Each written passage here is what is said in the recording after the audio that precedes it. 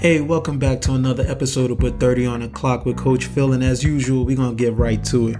There are a lot of you who have a big time struggle with how to watch game film. And instead of jumping down your throat like everybody else does and telling you that you don't know anything, I figured I would much rather just help you out and give you some pointers on how to watch film effectively. So that way, when you watch it and you take your notes, you can respond and make major improvements the very next time you get on the court.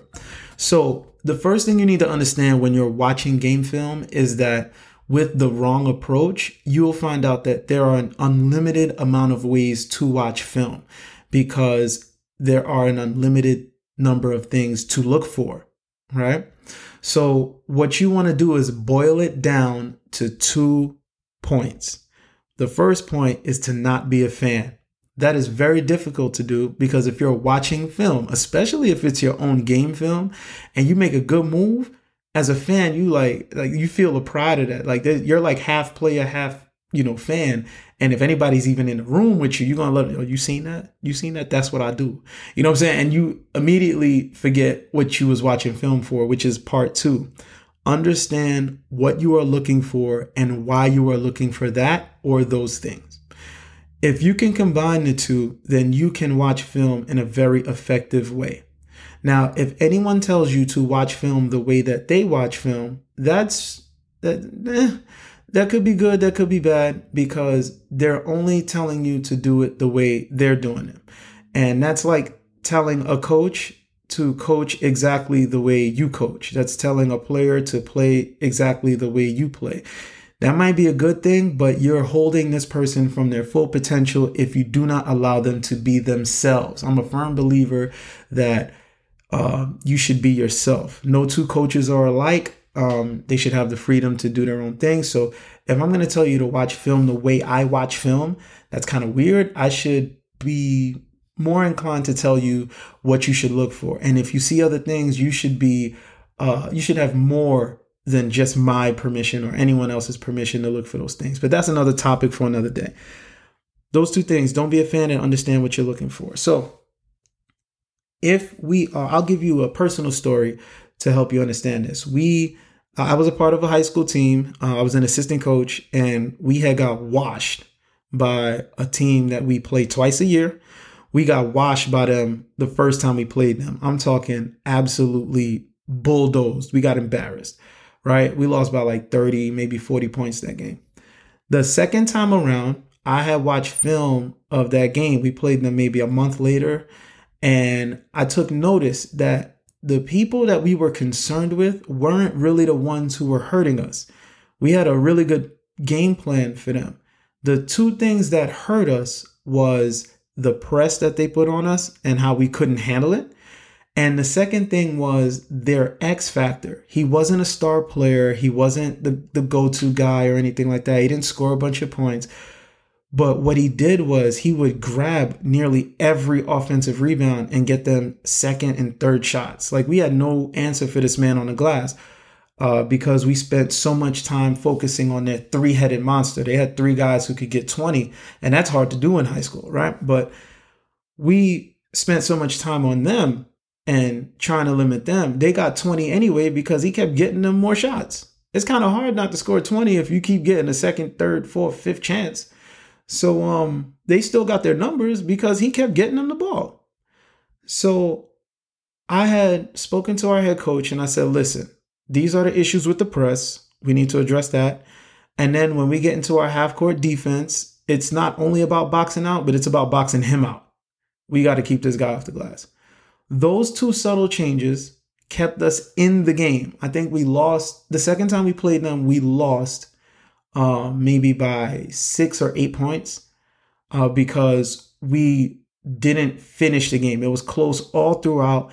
I think it was tied all the way up until like 2 minutes left in the fourth, and they went on like an 8-0 run. So we lost it by like 8, and it was devastating because they had just washed us. We made 2 little changes and we almost pulled it out. So I tell that story because I did not focus on stopping those guys. We had already focused on that the first time. I was looking for What's the difference? Like what happened? And when I saw that film, that's what I saw. I can guarantee you. Oh, also, when the other coaches watched that film, they saw different things. And that's the dope thing about game film. If I gave you the same film and I asked you, why did this team win and why did this team lose? And I gave it to 100 coaches, there's a really good chance that I could get about 85 different answers. And the weird thing about those 85 different answers is that they would all be correct. Some may have more weight than others. Some reasons may be better reasons than other reasons, but all 85 of those reasons would be correct. So who's to say that this is the way you watch film? I'm going to tell you that the number one thing, that the two things you need to do is not be a fan, like remove your fanhood. Don't celebrate. Don't say, ooh, that was a good crossover. Stop being a fan. This is a business exercise, all right? Stop being a fan and understand what you're looking for and why. If you know what you're looking for and why you're looking for it, and you have the discipline to do that, the problem is that as you do that, the fan kicks in later and you'd be like, oh, that was a dope move, and you can find yourself drifting off. So what started off as a good thing, understanding what you're looking for and why, can be derailed by that fan that you tried to keep, in prison. You tried to keep that fan at bay so you could be serious and focus on what was important.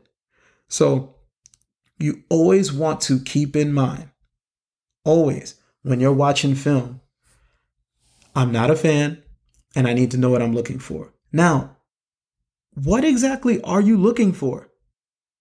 There are a million things to look for, and depending on who you ask, there are people who are bold enough to tell you that you shouldn't be looking for this, you should be looking for that, which is so weird. The most clear example of that is when people tell you, like Gilbert Arenas, he said on his podcast several times that when somebody did a move that he really liked, he had one of the coaches on staff say, write down the time of the game, right?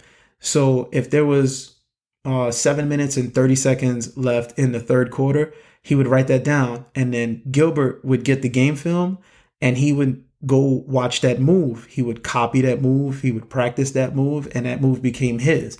So anytime he saw a dope move that he liked from an opponent or even from one of his teammates, he had a connection with one of the coaches to say, hey, write down the time so he could go back to it. There are a lot of coaches who would tell you that that's super selfish and you should never do such a thing. It should be we over me and all of that team cliche stuff. Don't get me wrong. As a coach, I'm with all that, right? However, if I tell you not to do that, then I'm literally telling you like, you shouldn't get better individually. You shouldn't improve individually. You should improve the way I tell you to improve. You should stay in the box that I have created for you. You should remain this player until the end of your days. And that's so crazy because if you actually copied those moves or you copied those things you saw that were quote unquote selfish, and I saw that you could do them like really, really well, then I would add that to my game plan and my strategy for next year. I would change the role I have for you. I would give you an opportunity to do those because that's a brand new weapon. I got a brand new weapon. I got something that I can attack other teams with. But with the same mouth that I'm telling you, it's we over me, team. You should worry about us. Don't be so selfish. It would be like, hey, man, I like that move. I like how you've gotten better. And we're going to, that. It's like, bruh, which is it? So far be it from me to tell you that any one answer is wrong. If you want to watch film because you saw a dope move and you want to copy it, do that. If you're watching film of yourself to see where you went wrong, do that. If you're watching film of yourself to see where you went right and you did the good things, do that. The only real wrong answers are not knowing what you're looking for or deliberately going away from what you're supposed to be doing, because you and I both know. Look at me. Look at me. You and I both know that you know what you're supposed to be doing. You know what you're supposed to be looking for. You know where you're supposed to be going. So if you're running away from that, you're wrong. If you don't know where you're going, you're wrong.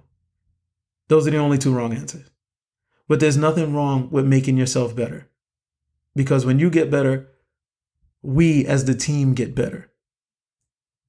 And anybody who tries to discourage you from that, hey, man, I'm not going to tell you, I just think that's weird that someone would tell you, hey, don't get better. That's insane to me, because out of that same mouth, they're going to be like, yo, this summer, I need you to get better. I'm like, what do you?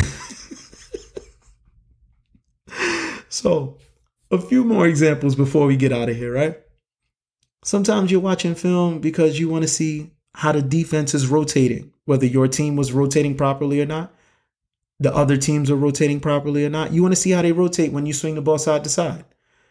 You want to see what kind of sets they're running. Maybe you took film as an assistant coach. Sometimes I would go watch other teams play. Maybe you take film and you watch what sets they get in and what they call those sets. And now that you got film on them, you can prepare for it at practice. So what kind of sets are they running? What kind of options do they have in those sets? Who are their best players? In my example, who are the X factors, right? Out of the story I just told you. How do these people execute in transition? Like, how do they get back on defense in transition? How do they attack offensively in transition? How does a particular player create space in order to operate? When that player creates the space, right? Do they use it just for themselves? Or do they use it for other players? Are you looking for that? Who's the most important player on the other team? You know what I'm saying?